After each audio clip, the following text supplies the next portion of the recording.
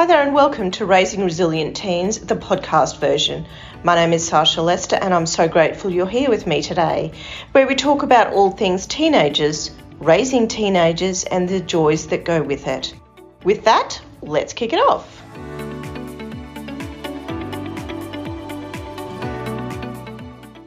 Hello there and welcome back to another episode of Raising Resilient Teens. My name is Sasha Lester and I'm going to be your host for the next 45 minute-ish. Today I'm joined by Rosemarie Francis, and she's going to be going by the name of Jennifer for today's episode. Jennifer is a divorced mum of 3 sons, creator of 2 podcasts, so she's extremely busy there on that front. I don't know how you do it. I'm flat out keeping up with one, and a true believer that mindset is everything. So literally when I saw that, I was like, oh my God, yes, I need to have you. Jennifer, welcome. Thank you so much for joining us today. Thank you very much, Sasha. I'm glad to be here. Thank you for having me. So to kick us off, if you'd just like to tell the audience a little bit or a lot about your story and yeah, how you ended up here. Wow, you got all night, do you? So anyway, as you mentioned, my name is Rosemarie, and I'm a mother, a divorced mom of 3 adult sons. And I started, my podcast, Solo Moms Talk, because when my husband walked out on me when my 2 youngest were 2 and 4. And so it was a struggle raising them. For a long time, I thought I was alone and felt sorry for myself. But then I realized I wasn't alone. And there were a lot of other moms who were raising children solo, like myself. And so that's why I started a podcast. I'm semi-retired. I podcast full-time now. And my second podcast, and I travel a little bit, slow travel a little bit. So that's me. My son, who's now 19 and a half, he left home, pretty much packed up all his toys, shall I say, to live with his girlfriend when he was about 16 and a half. And I felt just gutted. It really wasn't a pleasant experience for either of us. And I know in hindsight, I could have and probably should have dealt with that a little bit better. How can any parent really prepare for their kids leaving home? And this is, a really pertinent question, because there's people listening and their teenagers will be about to leave home or thinking about leaving home or running away. I don't know if you can ever prepare, especially when you're a solo mom. For the longest while, I thought that, I can't wait till my kids reach 18 so they could just, go off and be on their own and do their own thing. I was born in Jamaica, and usually you can't wait until you're 16 to leave, and it's just a thing, And so I kept saying to my friends, I can't wait until you're 18 so they could just leave. And my youngest didn't leave home until he was 25. And I wasn't even at home when he left. And I felt the devastation. Yeah. Because even though I said I wanted them to leave, when they actually left, I realized that I was now alone, number one. And number two, I worried about them more, even though they were adults. I could no longer control the environment. So I don't know if you can ever. You mentioned a little bit about the solo mum, single mum. Do you want to just elaborate on the differences there? Okay, so the difference for me is only in the words, in the terminology, because there's a lot of negative connotation around the word single, the phrase single mom. And whenever you seem to look online, the term single mom, it's all about dating and this loose life. So true, yeah. Yeah, which is unfortunate, because a lot of divorced mom refer to themselves as single mom because, they're single, right? But I use the term solo mom to incorporate all mothers raising kids alone. So divorced mom, widowed mom. Some of these moms are still married, have a husband, but the husband isn't doing the husband thing or the father. So that's where the term solo mom comes. And what are some of the struggles that you've come across being a solo mom yourself and having your two podcasts? I think the biggest one is coming to terms with who you are as a person, because before you have kids, especially if you start early. Like, I got married the first time when I was 20, and I actually didn't really know anything about family units or parenting or anything like that. I just went into marriage thinking that I was abandoned all my life and now I can make my own family, right? And when it came, I couldn't handle it because I didn't know how to. I had no clue. And I've interviewed quite a few women who the pattern's the same. The marriage doesn't work out because you're expecting something from a partner that you should be getting from a parent. And so the marriage doesn't work out. So the struggle is being who you're supposed to be as a person. Self-awareness, being self-aware before you get into those relationship, because you have to be an adult if you want to have a healthy relationship. And it's hard to be an adult if you're still looking for dad or mom or reassurance of who you are as a person. So I think that's the biggest struggle. So you're in and out of relationships because you just can't find yourself. And was that one of your biggest struggles? I think so. Yeah, I think it was. After my third divorce, I realized that's what it was. It wasn't him and him and him. It was me, because I hadn't figured it out yet. And it took me a while to realize what was happening was all me, and it wasn't like I was blaming myself. I just realized I need to be a whole person before I was in another relationship.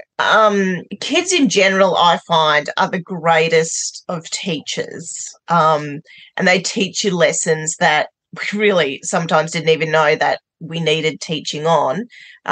What are some of the lessons that your sons have taught you throughout this process? Well, the biggest one is actually my youngest one usually like to tell me, like, for example, one time I was struggling to figure out what it was I wanted to do with my life. I had a full-time job, but it wasn't fulfilling. And he keeps hearing me say, I don't know what to do. I don't know what to do. And she said, what it is you love to do, Mom? What do you like to do? I said, I love to write. And he just went, right, then write, and it was really profound. It was a simple answer, but it was really profound from my youngest son. But yeah, right. So that's one thing he taught me. And he taught me a lot about faith. I'm a believer, but, as a single mom, I worry a lot. As a solo mom, I worry because I'm alone and all this stuff. And he's usually, my oldest and my youngest are both Christians, and they usually encourage me, to have more faith and to, it will work out. I always get that from them. And the third thing is that every now and again, we'll talk about the old days when they were younger. And I would talk about, how it was hard. Sometimes it was hard to find food and stuff. And they would make they make their face up like that and go, really, Mom? I don't remember any of that. So, I was there thinking that I didn't give them a good life, and they can't remember not having a good life. So, yeah. And that's wonderful. Faith is one of the big things that Bob Proctor taught me. He's my mentor, and it's one of the things within the Thinking into Results program to have faith over fear. Was there a time early on when it was the other way, where it was like, holy shit, what's going to happen? And, flipping it back to that faith? Lots and lots and lots of times. Yeah. It was anything from, I had moved to New York City, and I had two Black teenage boys in the middle of New York City in the hood. And they would go out, and hang out with their friends. And I know they weren't hanging out on the street, but I would lay awake scared to death, wondering if they're going to be the ones coming home, or if some cop's going to come to my door. And those fears were unfounded because I was fortunate to have good kids. they ran away from trouble. They didn't go to war. But the fear of being in the city with all these kids and alone and all this stuff going on, I was scared to death half the time. But I was able to adjust my way of thinking, knowing that God had everything. And at one point, I had to tell him, look, God, I can't do this on my own. You're going to have to help. Yeah. And that was one of the things he did. He gave me the peace to know that, yeah, I've got them. And my youngest was at 13 was when he gave his life to God, because I was overwhelmed. I was in a job. I was getting, pounded on all the time in my job. And I came home and it was 2 boys. So I had to clean up, because I didn't do a good job of teaching them how to clean up. And so I had to tell the Lord, look, I can't do this. You have. And I was fortunate enough to recognize that God could handle it for me. And he did. And, there were so many miracles that I could talk about that he worked, for my good. And I'm very grateful. You mentioned specifically New York City, 2 Black teenagers, your words. Do you think it was especially harder for you over, dare I say it, white children? Not or necessarily. Is that just the feeling within you as a mother? So I wouldn't say, when it comes to New York City, I don't even know if the color of the skin matters in a general sense. But to me, as a Black mother, that's what I thought about, right? We were in the hood, so to speak. My kids were harassed by gang members, even in school. And I paid for them to go to a private school to avoid it, but it was still in the private school. Yeah. And so I don't really, from a general point of view, had anything to do with race. It was just me as a Black mother thinking that. Yeah. And certainly, like, I'm in Australia, and, living in New York City is like amazing for me, but probably not when you go to those certain areas. So it's very eye-opening for me to hear you talk about it. In the program Thinking to Results, which I teach, we talk a lot about paradigms and how some of the paradigms are passed down through generations and they're not easy to change or override.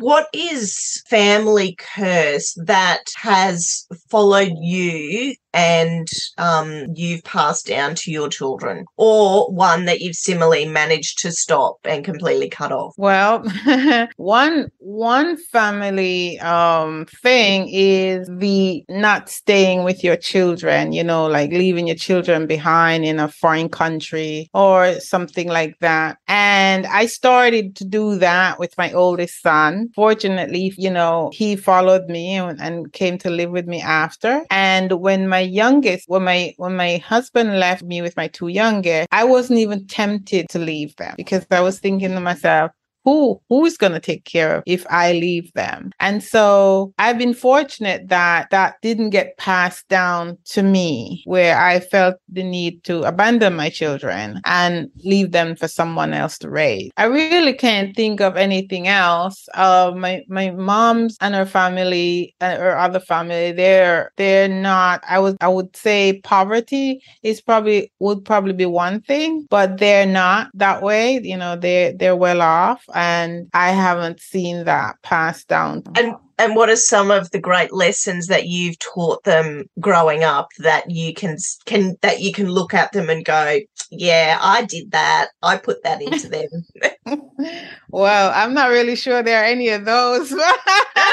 But I think their belief that anything is possible. I see. So my oldest son, he waited until he was 37, I think, before he got married, and he stayed celibate all that time. Wow. And so and so I feel like he saw the way his parents were and either run the other way or realize that there was something good there to follow. My 2 youngest tend to not, a lot of times you find like boys, they tend to go and, get girls pregnant and, stuff like that. I've been fortunate enough that I haven't had that. I'm not one of those mothers to say, well, mine don't and yours does, because I know you can't control your kids. But it's one of the blessings that I feel, has followed my, my sons and, my immediate family, in that I keep saying to them, well, just be glad you don't have a child hanging out there, and some, baby mother drama. So, and that's a credit to you, really. At the end of the day, that's a huge credit to you. Yeah, well, I don't know about that, but okay. I'm going to give that to you.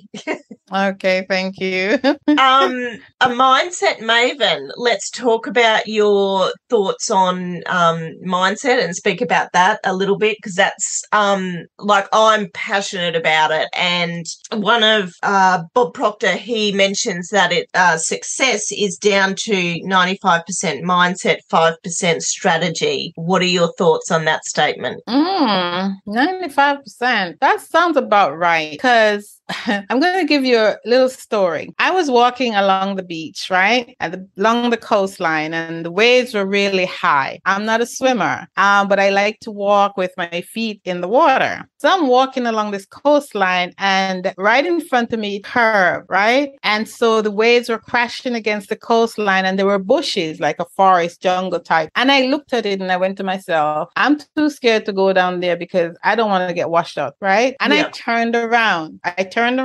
By seeing that. And I met a couple and we started talking. I told them what I was trying to do. And the guy said, let's see. And we walked and I walked past this place. I was too scared to go around. And there was nothing. It was no different from where I was walking. Yeah. And I was, man, look at that. And so I realized that a lot of times our mind plays tricks on us, telling us that, it's not safe, can't do that, so don't do it. And we follow that and don't do it. From a solo mom's perspective, there were many times I thought I was going to end up on the street with my kid, because everything looks worse than it really is. And when you start play the story in your mind, it just gets bigger and bigger and bigger. The monster gets bigger the more you focus on it. And so it happens with everything in our lives. The way we think about things, imposter syndrome, is all to do with the mindset and how we view what it is that we're faced. And, from my lifestyle, I could tell in a lot of things in the past, decisions I made were because of what decision wasn't good. I could tell why I made the bad decision because my mind conjure up other things. Sure. Yes. And like the scripture said, as a man thinketh, so is he. It is very, very true. Yeah. Do you practice like journaling, daily gratitude? What's your morning routine look like? I practice transcendental meditation, and I also I do journaling. I read the scripture most mornings. Sometimes I get distracted with other things. And I like to spend some time early in the morning, like around 3 a.m. I don't seem to be able to sleep. And that's the time when I will get up and pray. And if I fall asleep, I usually get something, whether it's scriptures or stuff. I've been posting some prayers on Instagram, and those come from those early morning. I didn't even make them up. It started with, it's like, I'm sleeping and it's like the Lord said, look, I want to talk to you. Come talk to me. And it's been happening for years. And so around those 3:00 hours is when things start, percolating, but good in the brain. I was talking to a lady yesterday and she said something that really stuck in my mind, and it's the little things that really grab you. And she said journaling is the most underrated tool ever. And I just I couldn't agree with her more. And it's a practice that more and more people should be doing more and more every single day. And I think we're slowly getting there. Yes. I mean, I've been journaling since I was reading, and every now and again, then I go back to what I wrote like 20 years ago. Sometimes it's really relevant, and sometimes I go, "Oh my God, did I really write that?" And I found that when I write it down like that, it usually come true. It's just amazing. Yeah. You've got 2 podcasts. Mm-hmm. So tell us a bit about both of those podcasts and what you do now and how you help solo mums. So the first podcast, Solo Moms Talk, I tried start it as a place where solo moms could tell their stories. So they talk about their lives, their struggles, what they're doing now, and I like to pick on the mindset. So I'll ask them about what kind of struggles they've had and stuff like that. And the hope there is that other solo moms will hear this story and realize, wow, that sounds like me, so they realize they're not alone, right? And also I interview experts in the different fields of health, financial, just anything that would benefit us. And I also try to get with solo moms as often as I can. They could call me, they could text me, they could message me online, and I would talk to them about, whatever it is they want to talk to. I have a monthly meetup. My meetups are usually like free flow, where moms, we like talk freely without, We do like and to so talk. and so I like to have that forum where, their moms are free to talk without judgment. And then, Tools of the Podcast Trade is my second podcast. That came about when I realized how much I struggled to start Solo Mom Talk, because I had so many excuses why I couldn't. Even though I knew I should, I kept telling myself I couldn't. There's no way I'm going to put my story out there. Nobody wants to hear my story. My voice is not right. I don't know. The mindset thing was really a problem for me. And I started a meetup group called Newest Podcasters. And I got the same questions I was asking when I was starting, And so I realized there are people out there who have questions, and I can answer a lot of those questions. I mentored someone the first year I started podcasting, and he was very grateful and wrote me a testimonial. He started a podcast. It's very, it's been featured on CNN. And so, totally off topic, but starting a podcast has been one of the scariest things I've done, and I seriously feel like I'm winging it every single day. And finding guests to interview, such as yourself, it's like committing, and it's like I can't not do it. I've got to do it. Whereas if it's like with the solo episodes, it's like, oh no, I'll do it tomorrow. I've got so many in the woodwork that it'll be like, oh, I'll do it tomorrow. And it's like, it's scary, and you can talk yourself out of it. Absolutely. Whereas, if you have a guest, then you can't. I remember I went through a period where I was like, oh man, I don't even know if I want to do this again. I don't feel like it. And I get on, and start talking to a guest, and it feels so amazing that I get to talk to somebody in Australia and I'm in New York or wherever. I know, it's super cool. So I do have a mentoring group that I, mentor aspiring podcasters, because I can talk about the tools and the strategies. And, I've interviewed, I think, close to 200 people right now on different topics. And, it's really helped me know that I have a lot that I could offer. So, you can reach out to me. And it's amazing. That's so true. Yeah. Awesome. Thank you. Thank you very much for joining me all the way from New York. It was a bit of a challenge to get you onto Zoom today, but we got there in the end, and it's been an absolute hoot. Thank you so much for your time. I will put all the links to both your podcasts and your Facebook, Instagram, socials in the comments. Thank you. Thank you very much. Thank you, Sasha. I really appreciate you. And just like that, it's a wrap. I hope you've enjoyed the last 20 or so minutes and have walked away with some golden nuggets of information. If you'd like to join our Raising Resilient Teens Facebook group, the link will be in the comments. And until next time, ciao!